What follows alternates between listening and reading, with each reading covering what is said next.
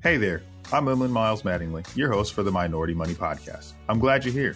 You know why?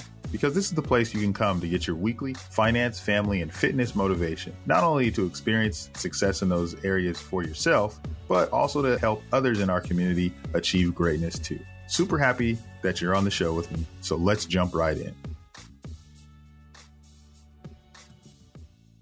Welcome back to the Minority Money Podcast. I am your host, Emlyn Miles Mattingly, where we are changing the complexion of wealth. Couldn't wait to get back to talk to you guys. Been having some very good guests on our show here recently, and I hope you guys have been enjoying that. And I want to thank you all again for all the love and support that you've shown us, not only on social media, but through the emails that I'm receiving and iTunes reviews. Please continue to do that. We love it, and it means so much to us. And today we are joined by Dr. David Roney. And Dr. Roney is going to talk to us today about persevering through poverty. And he has an incredible story. And I just want to move out of the way so you guys can meet this great, I call him young man because I'm a little older than him.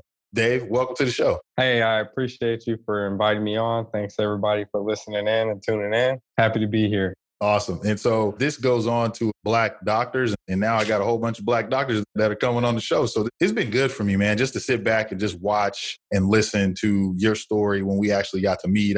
Shout out to Jason Wank for introducing us and just being able to chop it up with you, man, and just talk a little bit. I want to move out the way and let you give the listeners a little bit of background. We'll get into the questions specifically, but just tell the listeners a little bit about who you are. Dr. David Roney, or D. Roney is what some people call me. My friends call me Scrap. I am originally from Hawaii, but didn't stay there long. Grew up mainly in SoCal, Compton, California, you know what it is, and Long Beach. But I also spent time in the Bay Area, specifically East Oakland, which is part of my roots. And I call it the trifecta of who I am. East Oakland, Long Beach, and Compton. Those are the places that really define me and define how I am today, define my style and everything. I got to this place where it's abnormal to where I am, right? So as an African-American here in the United States, African-Americans make up 13% of the population. Less than 6% of those African-Americans make it to medical school. But I have a unique story where I am African-American, but I also played two sports as a Division I athlete. I went to and graduated from the United States Naval Academy with a pretty tough degree, I think, in applied mathematics. I was a cybersecurity analyst for a while, got a chance to work at pretty much some of the hush-hush places that you would talk to in this country, doing some spooky stuff. And then I also managed to make it to medical school, and now I'm a surgeon, right? And of the people who make it to medical school, only less than 1% of those people become surgeons. So I was I'm already a minority from being an African-American to playing basketball, which less than 1% of the people who play basketball in high school make it to college. And I did that.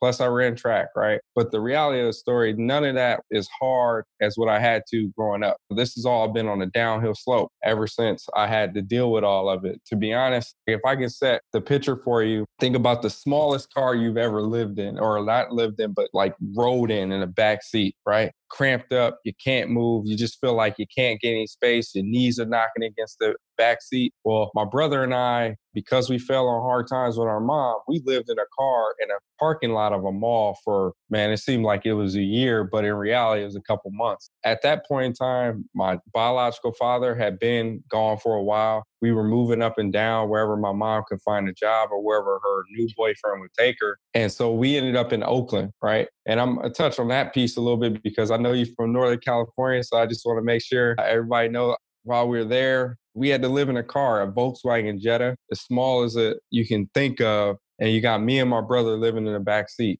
Like we went through a whole bunch of years real quick, like, you know what I mean? And we're going to circle back on that because I know listeners are listening to that. Be like, wait, hold on. You lived here, you lived there.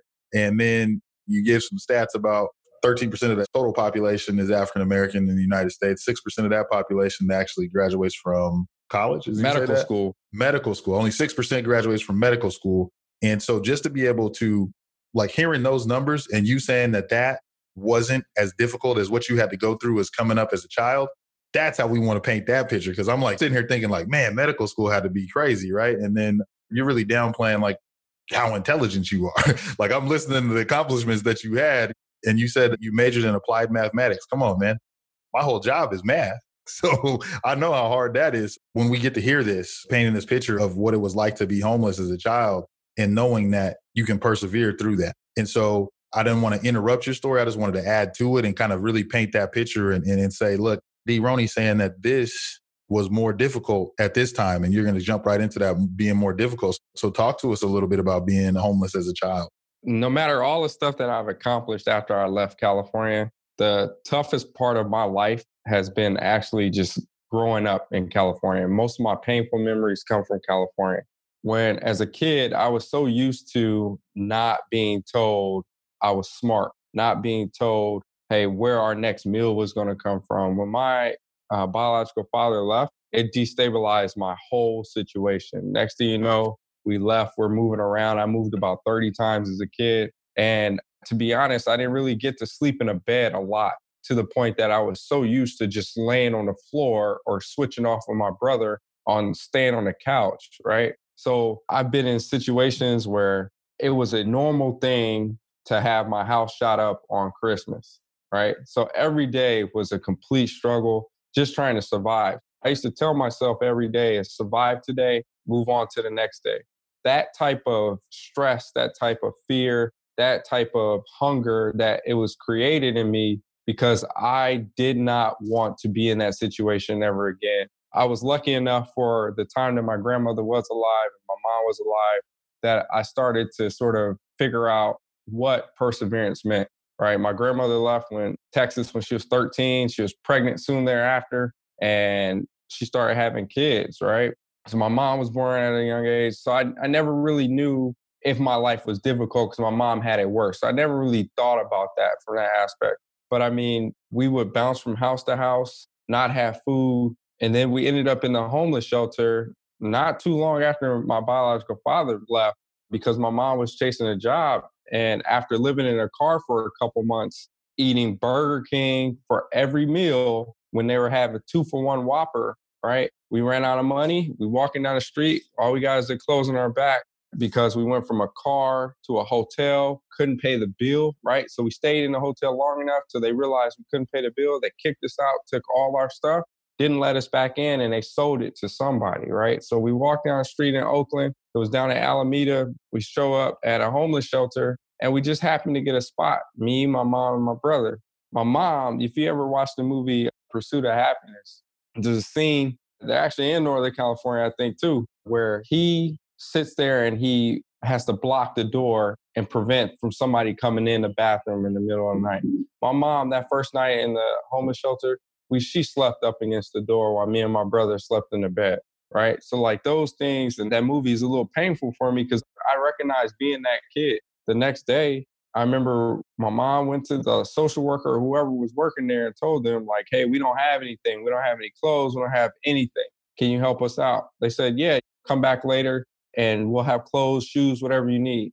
And we're in there standing, we're in a group of a bunch of people and they come in and they just throw the stuff on the floor. And I refused to go get it. And my mom looked at me and told me I can't be so proud. And then that was the moment I decided that I'm not putting up with none of this anymore. And I just sort of changed my mindset about how I can make it through something. All right. So then we finally make it out of the homeless shelter. And my mom got a couple jobs through a temp agency. One of them was where she used to have to pick the bad chips off the line at it's like a Lay's factory or whatever, like a potato chip factory. And so she come home with burns on her hands. So I put cocoa butter and stuff on her hands.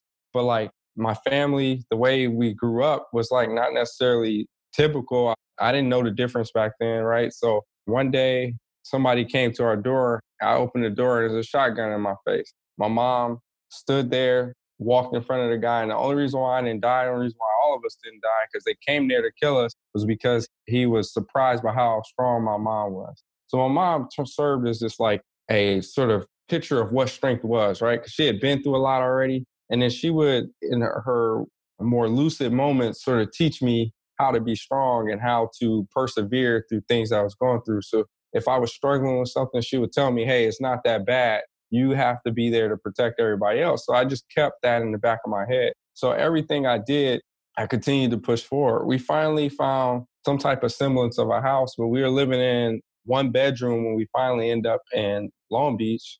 And I managed to start sort of trying to stay out of trouble, whatever. So I ended up going with doing some after school programs. Again, stay out of trouble, not run around the street. And I ended up playing some Brazilian drum. So it just so happened the person who was teaching the class or the after school activity lived right behind me. So then he saw me one day, saw that I had dirty clothes on, wasn't really eating. So he'd give me a sandwich and all this other jazz. So he was just like, do you want to go play basketball? So I went over there, played basketball with him, and I sucked, just completely sucked. Couldn't get off got ran off the court. And it so happens this park that I used to go to, Vets Park in Long Beach, shout out to Vets because there's a lot of people who came from there. It put this like desire in me to be better, right? Because I had been laughed at my whole life and basketball was free, right? I can go play with other people. And if I can finally get someone to acknowledge how good I was. So I worked my tail off because the dude ended up giving me a basketball.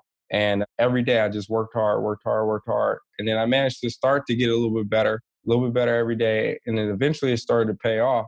But then my senior year, I almost lost my life.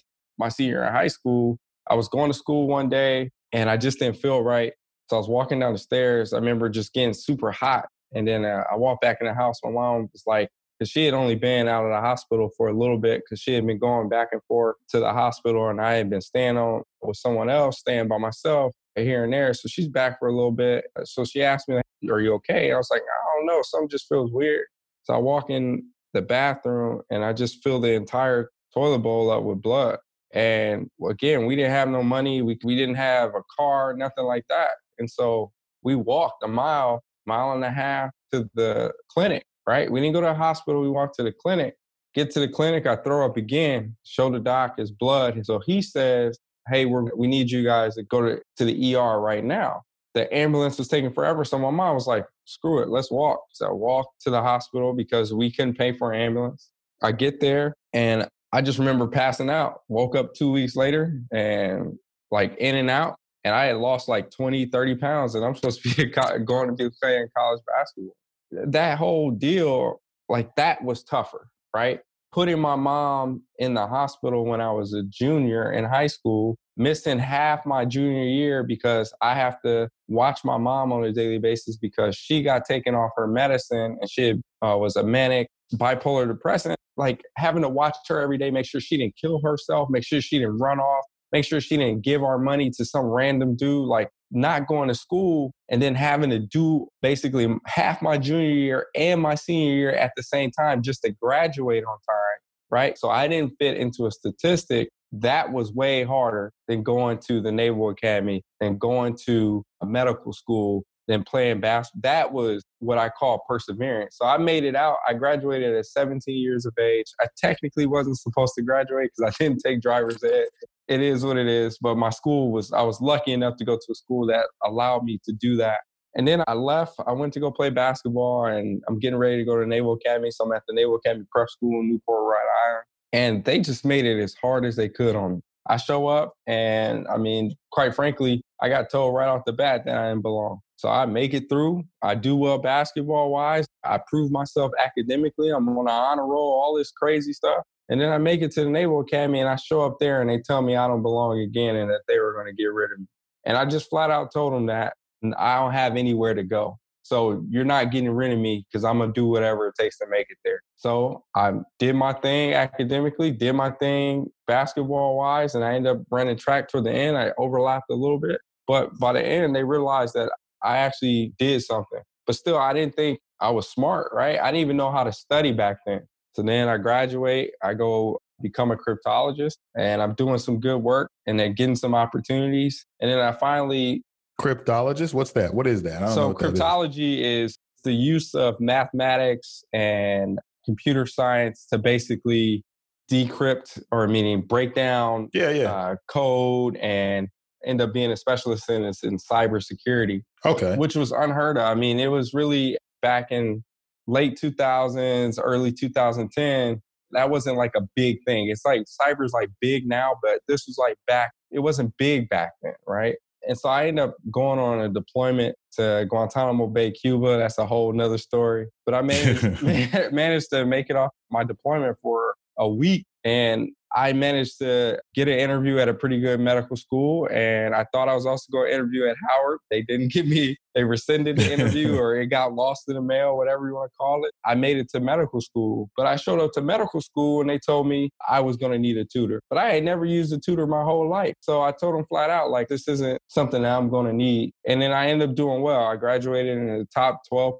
of my class. And I won a bunch of awards and all that stuff. And I managed to get matched or get selected to go to a surgical residency. And that was a whole nother ballgame. But again, it wasn't as hard as what I had to go through. What do you think it was? Was it being the experiences you had as a child? Do you think it was the mental preparation that did it? Where did you develop the fortitude to be able to, like, do you credit that coming from your mom? Because you said she was giving you pictures of strength, like you could see the strength, not necessarily always, because from what I'm gathering, it wasn't always necessarily communicated that this is what strength looks like, but you could look at your mom and see the strength that was coming out of her. Do you think you draw that from her as you're going through these other experiences in life, like as you're trying to become a surgeon and you're going through spending time Absolutely, through the Navy? 100%, right? So I wasn't from the family that, like, I'm the black sheep, right? If you can believe it, I'm the black sheep, where I didn't fit the mold of everyone else in the family. I didn't act the same way, spoke my mind the entire time, but that's how my mom wanted me to be. Yeah, I didn't hear a lot of I love yous. There was a lot of hugs and all that stuff. It was just a lot of survival, right? So what I learned from my mom is how to be strong and just survive. Unfortunately, my mom passed at the age of 49.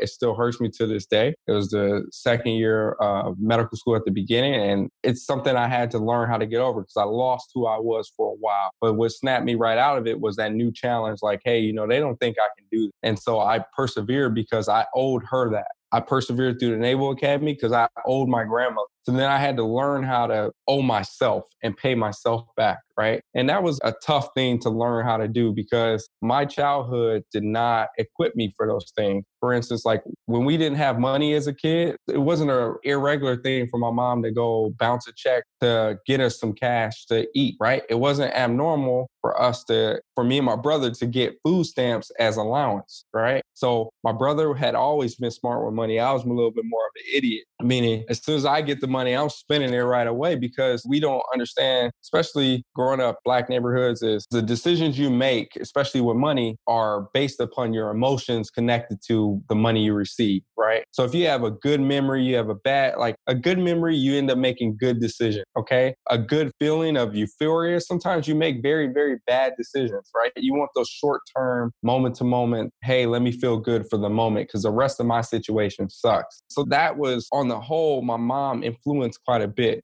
So as you're going through all this stuff, like you make it through medical school, you become a surgeon.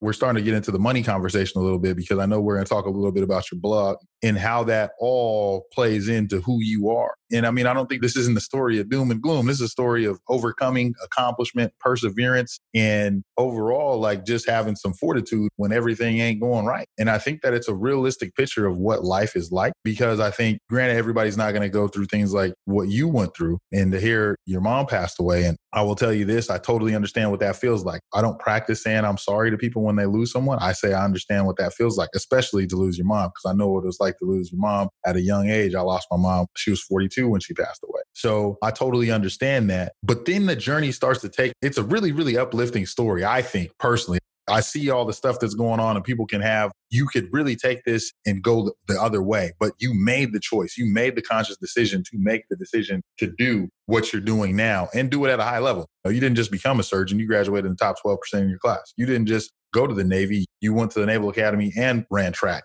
and played basketball. So you almost have a life, not almost, you have a life of overachievement through perseverance. So you're achieving at a high level. You want to make sure that you take time to let that sink in and let that incredible feat that you've accomplished. And it's led you to create this blog, Surgify, right? Is that what it is? Surgify? So talk to us a little bit about that. So first, let me say this. I achieved all those things and didn't even realize they're a success, right? Because in my family, again, we talk about decisions associated with emotions, right? I never received positive feedbacks.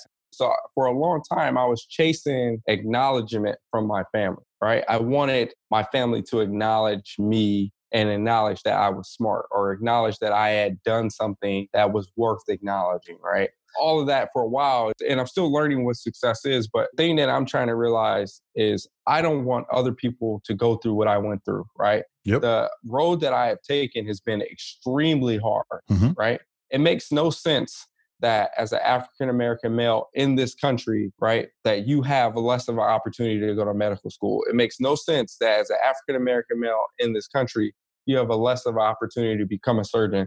I'm glad to see that technology is changing, but back in the early 2000s and early 2010s, I didn't see anybody who looked like me who was doing cybersecurity. None, right?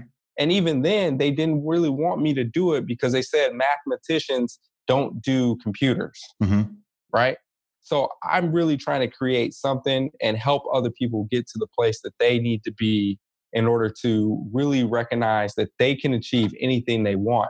The reason why I started Surgify, which stands for surgical or surgeon, financial independence, or surgical finance, right? It's both of those things. I'm a surgeon and I'm trying to create financial independence, but I'm not just trying to do it for me. I'm trying to do it for everybody. The one thing that God did teach me, right? And I feel like the ultimate thing he gave me was not just the ability to persevere, it's my ability to learn and to teach others, right? So let's say I never, ever, ever, ever achieve my financial goal.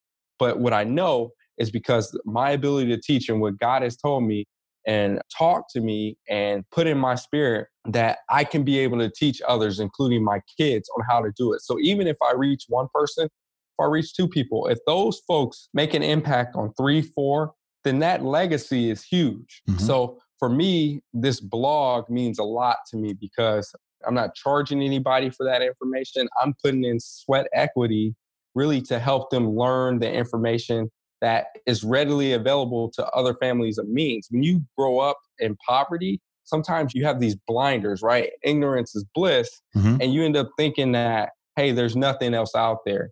When in regards, you need to learn about a credit score. You need to learn about what a checking account versus a savings account versus a high yield savings account versus a certificate of deposit versus a bond fund.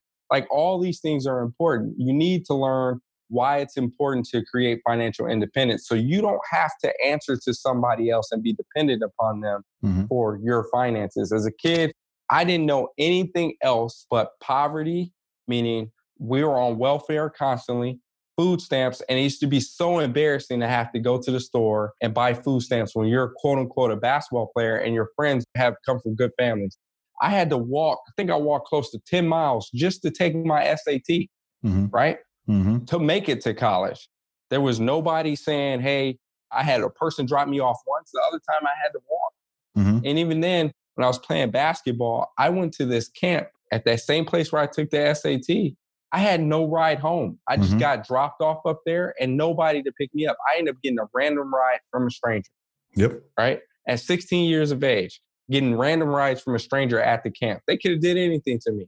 God had been watching over me the whole time, but I was determined to get out of my situation. And the only way I knew I was getting out was playing basketball. Now that is a dumb way to be, right? The reality is someone should have told me I was smart enough to go to college on a scholarship. Someone should have told me there was alternatives to me having to play basketball. Like my whole goal was to take care of my family. I could have been an electrician or a plumber or doing construction, making good money to take care of my family, right? And that's part of this whole piece that we as African Americans, we as minorities, we get pigeonholed into these like lanes that you can't do anything else but just be down this lane. If you're tall, if you're African American, you look athletic, oh, you're going to school on an athletic scholarship. It shouldn't be that way, right?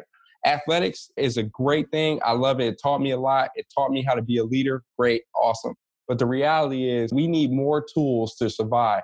Certain things like money shouldn't be taboo. Talking about your health shouldn't be taboo. Like in the Black community, we don't even like going to doctors, right? I still in the back of my head, I joke around with patients, but it's partially true where I was like, man, I don't like going to doctors either, right? The reality is we all have our like preconceived biases as cultural as well, right? One of those biases is a doctor. I said, hey, at the end of the day, like we got to all remember that those things affect who we are as a people, right? And the only way we move forward is by creating right? Our wealth again. The only way we move forward is to learn about the things that everyone else knows about, but we haven't been given the opportunity. In this day and age where it's the internet, right? Everybody has readily access. Everybody has an iPhone, yada, yada. They're walking around with one of the most powerful computers in their pocket. They have the ability to learn. There's knowledge out there. It doesn't take a lot for you to pick up a book, listen to a podcast, right? Or look at a YouTube video to really figure out what you can achieve in this life. And that's what I'm trying to teach people how to do. And that's all from the Surgify blog. Yeah. And so you're passionate about, obviously, about what you do, which is a doctor and a surgeon. But there's a road, you're saying that there's a crossroad between health and financial literacy. Yeah, there's a huge crossroads between health and financial literacy, right? One of the biggest expenses that we're going to get in our lifetime is taking care of our bodies, right? If you're sick and you're not healthy, you can't work, you can't take care of your family, and you're not going to have the money to be able to take care of your family, right? So your health is important. It's intertwined. One of the ways of creating generational wealth is having multiple streams of income. How do you have multiple streams of income if you're too sick to even think like coherently, right? So you got to take care of your body. The other thing is most people don't understand the intricacies of health insurance, right? Why do we randomly get bills out from here? What's a copay, right? What's a HMO versus a PPO? Why do I need to see this doctor before I see this other doctor? Why did this CT scan cost me $1,500 when I was in the CT scan for 5 minutes, right? They got to know that they can get multiple quotes for health insurance, that they have options for health insurance, that if you're a working parent and you have kids, even though you make money, kids, their insurance is taken care of by in most states for free, right? So it's not a bad thing to sign up for a state mandated health insurance for your kids, and that automatically puts more money in your pocket, right? There's no, like, kids get insurance no matter what. So there's never a reason for kids not to have insurance. There's never a reason for kids not to go to the dentist. There's never a reason for kids not to go to the optometrist. These type of things are important. Like, if you're not going to take care of your body, right, then you're going to allow your mind to waste away, and you're going to allow everything to waste away and your opportunities. You have to be healthy to work. You have to be healthy to own a business. Right? These things are important. Your health literacy is tied to your financial literacy because you don't want bad health costing you what you need to put in your pocket. Absolutely.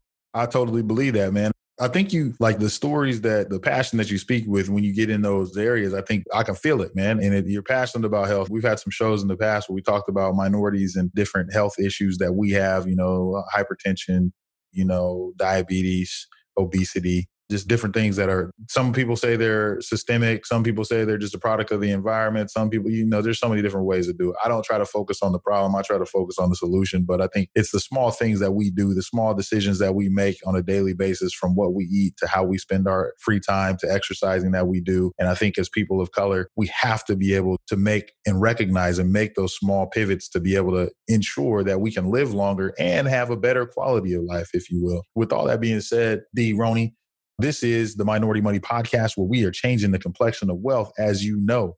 I mean, with everything that you've accomplished in life, at the young age that you are, I won't put your business out there and tell everybody how old you are. They can figure it out. You're younger than me by a couple of years. I got you by a couple of years. With all of that, like, how do you continue to stay motivated, inspired to grow and learn? What motivates you continually? Well, quite frankly, my kids and my wife, right? So like when my mom died, I was just in a black tunnel, right? I couldn't see. The light in my world went away because my whole identity was tied to taking care of my mom, my grandmother. I lost my grandmother. Okay, I still got my mom. I take care of my mom. My mom was struggling, and then she died, and I didn't get to say goodbye, right? That hurt me. But when I met my wife, I started to get some sunlight back in my world. And then I had my kids, and then I look at them, and they need me to be the best person that I can be, right? They need to see that there's no limit to what they can be. Okay? They need to know that they can achieve anything they want to be. So if they say they want to go to college, right? But if you're going to go to college, be great at what you're going to do. Whatever you do, be great at it. And the reason why is if you are going to put time in this life, which is short, right? Your mom died at 42, mine died at 49. Every moment you spend on this earth is precious. So if you're going to do something, give it your all. If you feel like you can't give it your all, if you can't look at yourself in the mirror when you get home and say, you know what, I worked hard, I'm allowed to sleep, right? I'm okay to sleep, then you don't need to be doing it, right? So my motivation comes from that, right? I want my kids to look back and be like, hey, dad was the CEO of a hospital system and he created a system in place that no matter what race, creed, color, income level, you got taken care of like you were the richest person on earth. That's what I want them to be proud of. I want them to look and go, hey, my dad put that scholarship in place for everyone to get to school, for people who didn't have the opportunity, but show promise to be able to get in and do the things that they want to achieve. So whether it's in business, medicine, law, whatever, they can get to college and they don't have to worry about having to pay for that, right? Because we all know student loans are crazy. Yeah. That's what motivates me, right? Teaching other people and helping them get to the point in their life where they say, I've achieved some success, I've worked hard, and then I want them to learn how to give back as well. So it sounds like you're motivated by leaving a legacy. Absolutely. And there's no doubt. There's no doubt. I would ask this question. I think you're going to say yes. Do you believe wealth building, education plays a big part in wealth building? Yes and no. Mm-hmm. When I say education, though, I always say that, and I don't just mean, brick and mortar school establishments for education. I just say education in general, wherever it may come from. I believe education in not the traditional sense, meaning go and get a degree, yada, yada, yada. Not everyone's suited to get a degree. But the thing that we forget is that we can learn from each other, right? So learning a skill that we don't learn, especially in urban environments, is how to network. We know how to politic, right? Because that's what you do on the street. You know how to politic, but we don't learn how to network, right? How to put ourselves in the rooms with people who make the decisions and how to sit back, observe, and learn from them. That's education too, right? And so, for instance, learning about credit card points, right? I knew nothing about it, right? Why would I care about credit card points? Well, come to find out, people taking trips for 2-3 weeks at a time, all on credit card points. So I asked the question, man, how are you doing this? Right? You can learn literally from everybody. I don't care if it's the janitor. I don't care if it's your hairdresser, your barber, whoever.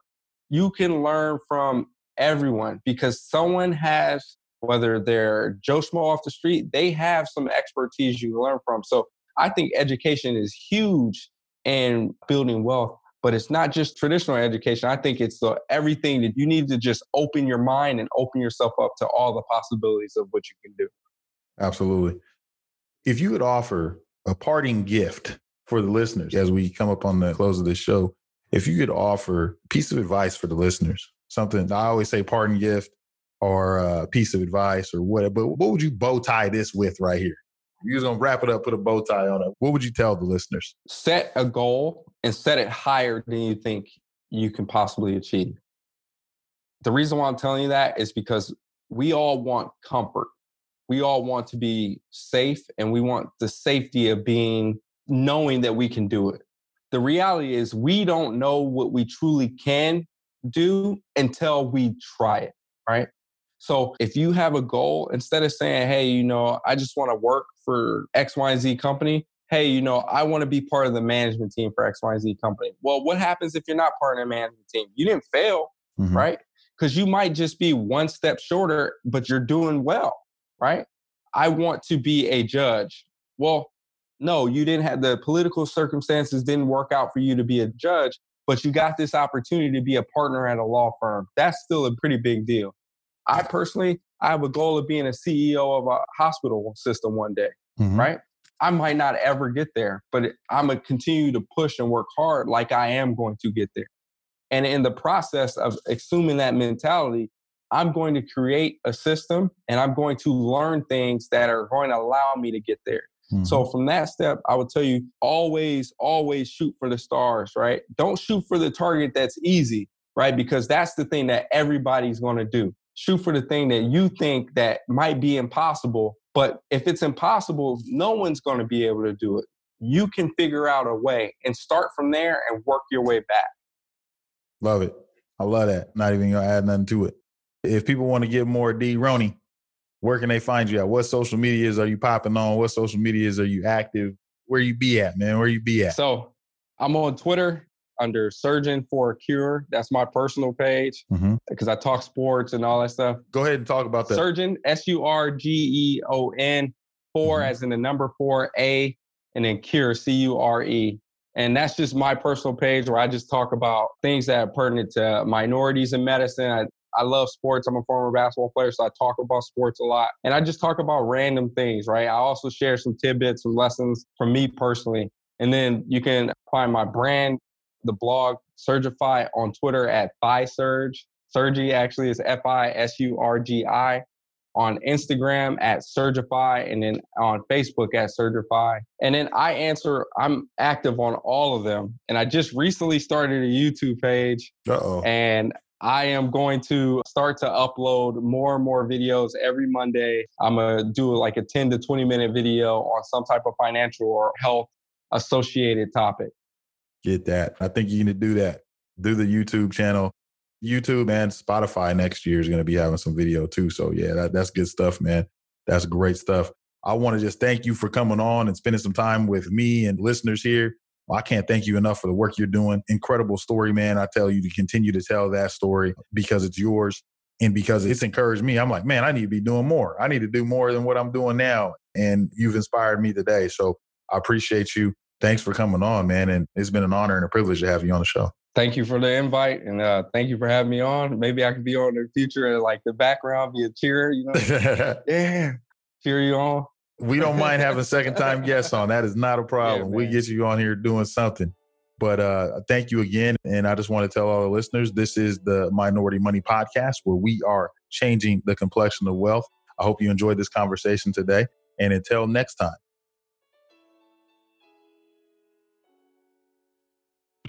Another great show down, but it doesn't have to stop there.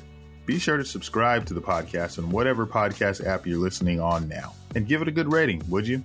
If you feel really connected to the podcast, which I hope you do, find our Facebook community, Minority Money VIP, to support and be supported by others just like you. And again, we're glad to have you. While this podcast is meant to inspire and motivate you to live your best life, it can't be your complete one-stop shop. I know. That really sucks. But I don't know anything about your specific situation. So please reach out to an attorney or a CPA, or you can reach out to me, a financial planner, to help you with your specific situation. To get a hold of us, please reach us at fan@Minority Money Podcast. That's FAN@Minority Money Podcast, so we can get to know you there. Thanks for being here, and until next time.